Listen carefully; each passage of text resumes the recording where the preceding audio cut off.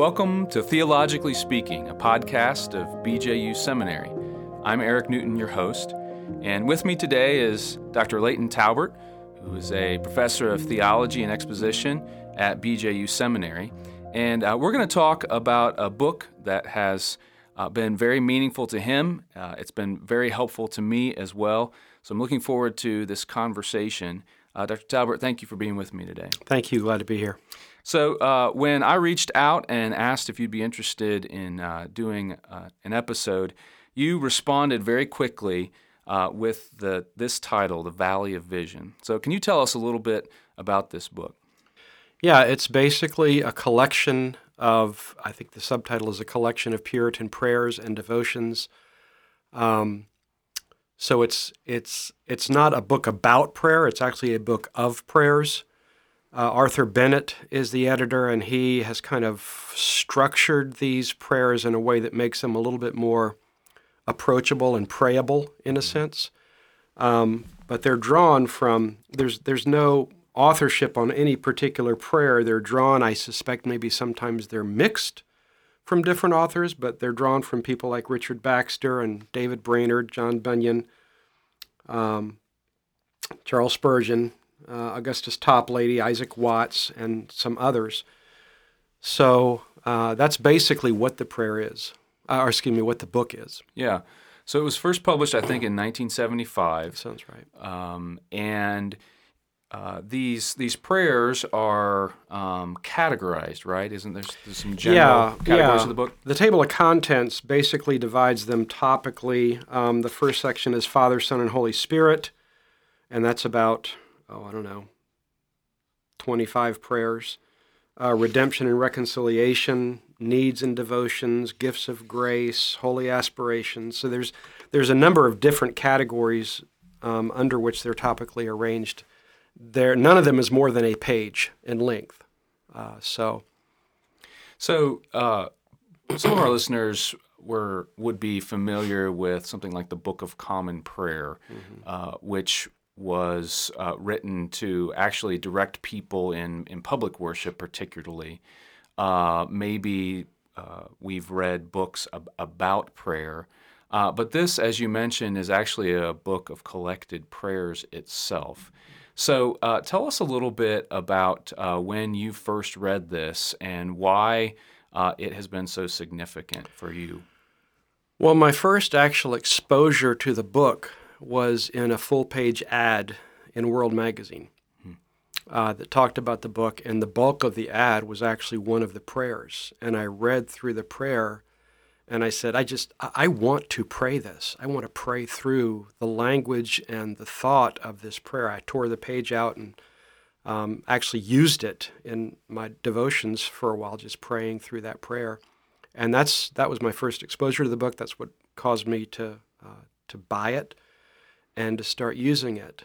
And one of the things, probably the one thing that I found most encouraging and that drew me to the book from the beginning was not the triumphs that are expressed in the prayers, but the defeats that are acknowledged in the prayers. And it was profoundly encouraging to hear that people like some of the names I just mentioned wrestled with the same frustrations and failures and defeats and sins that I wrestle with, and they're expressed in that prayer, and they're prayed through in those prayers, and they're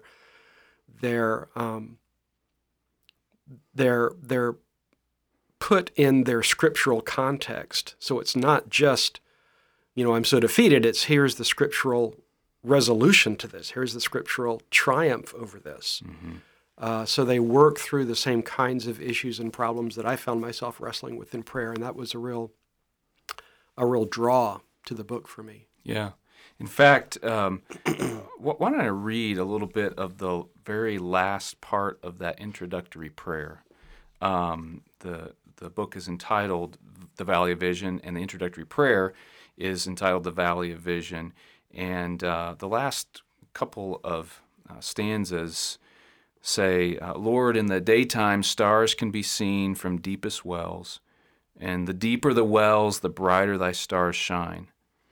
Let me find thy light in my darkness, thy life in my death, thy joy in my sorrow, thy grace in my sin, thy riches in my poverty, thy glory in my valley. And that stanza flows right out of his saying that he wants to learn the paradox of the fact that the valley is actually the place of vision. That probably captures, sounds like some of what you appreciated in those initial readings of this book. Yeah, very much. Now, somebody might be listening to this and unfamiliar with the Valley of Vision, and they're hearing us talk about a book of prayers, and they're from a very low church kind of tradition, where extemporary prayer is all that we ever hear, or all that we ever think of.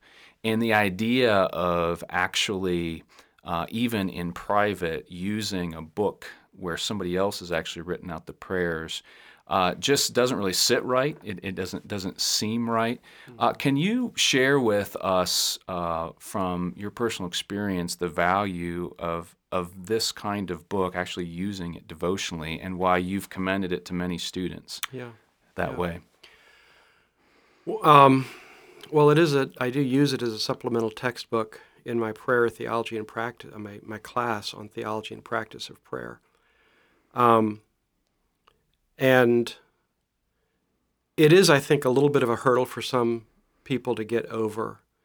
But if you think of it not as I'm reading a liturgical prayer, but I'm learning from a brother in Christ by listening to them pray, and learning how to pray from the way that they prayed, and learning how to make my prayers more spiritually mature in their content, more scripturally informed in how I phrase things and what I pray for.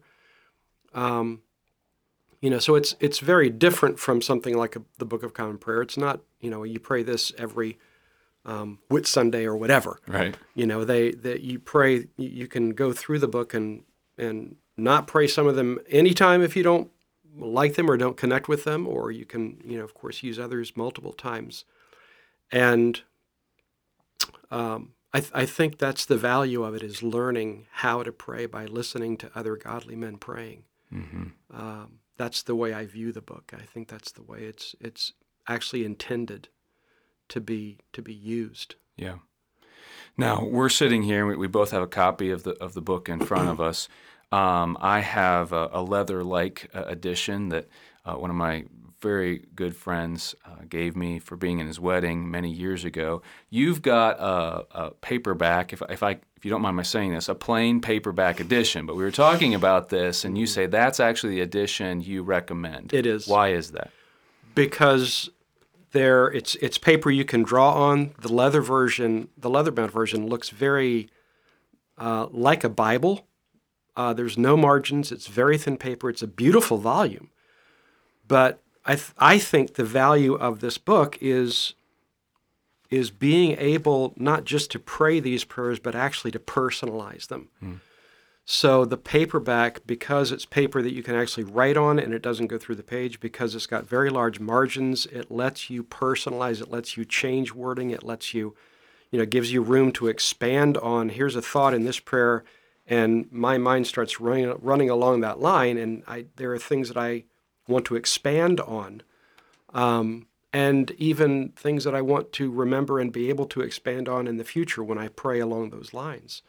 So it's the paperback really lets you make it a prayer workbook, mm-hmm. And I find it very, very practical and helpful from that standpoint, because it does let you personalize and modify. I don't necessarily agree with all the theological expressions.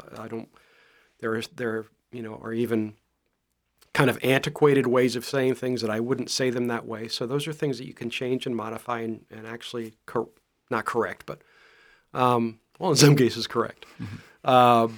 But change in the margins on mm-hmm. the page itself for future present and future use. Yeah, and I think that speaks to the fact that you have used this in a very practical way. Right. It's not just something that you really pick up and read cover to cover. Right. But you can use it. And this is probably a good time of year to be talking about these things as we think about pursuing the Lord devotionally in 2021. So we hope that this conversation has been helpful to that end.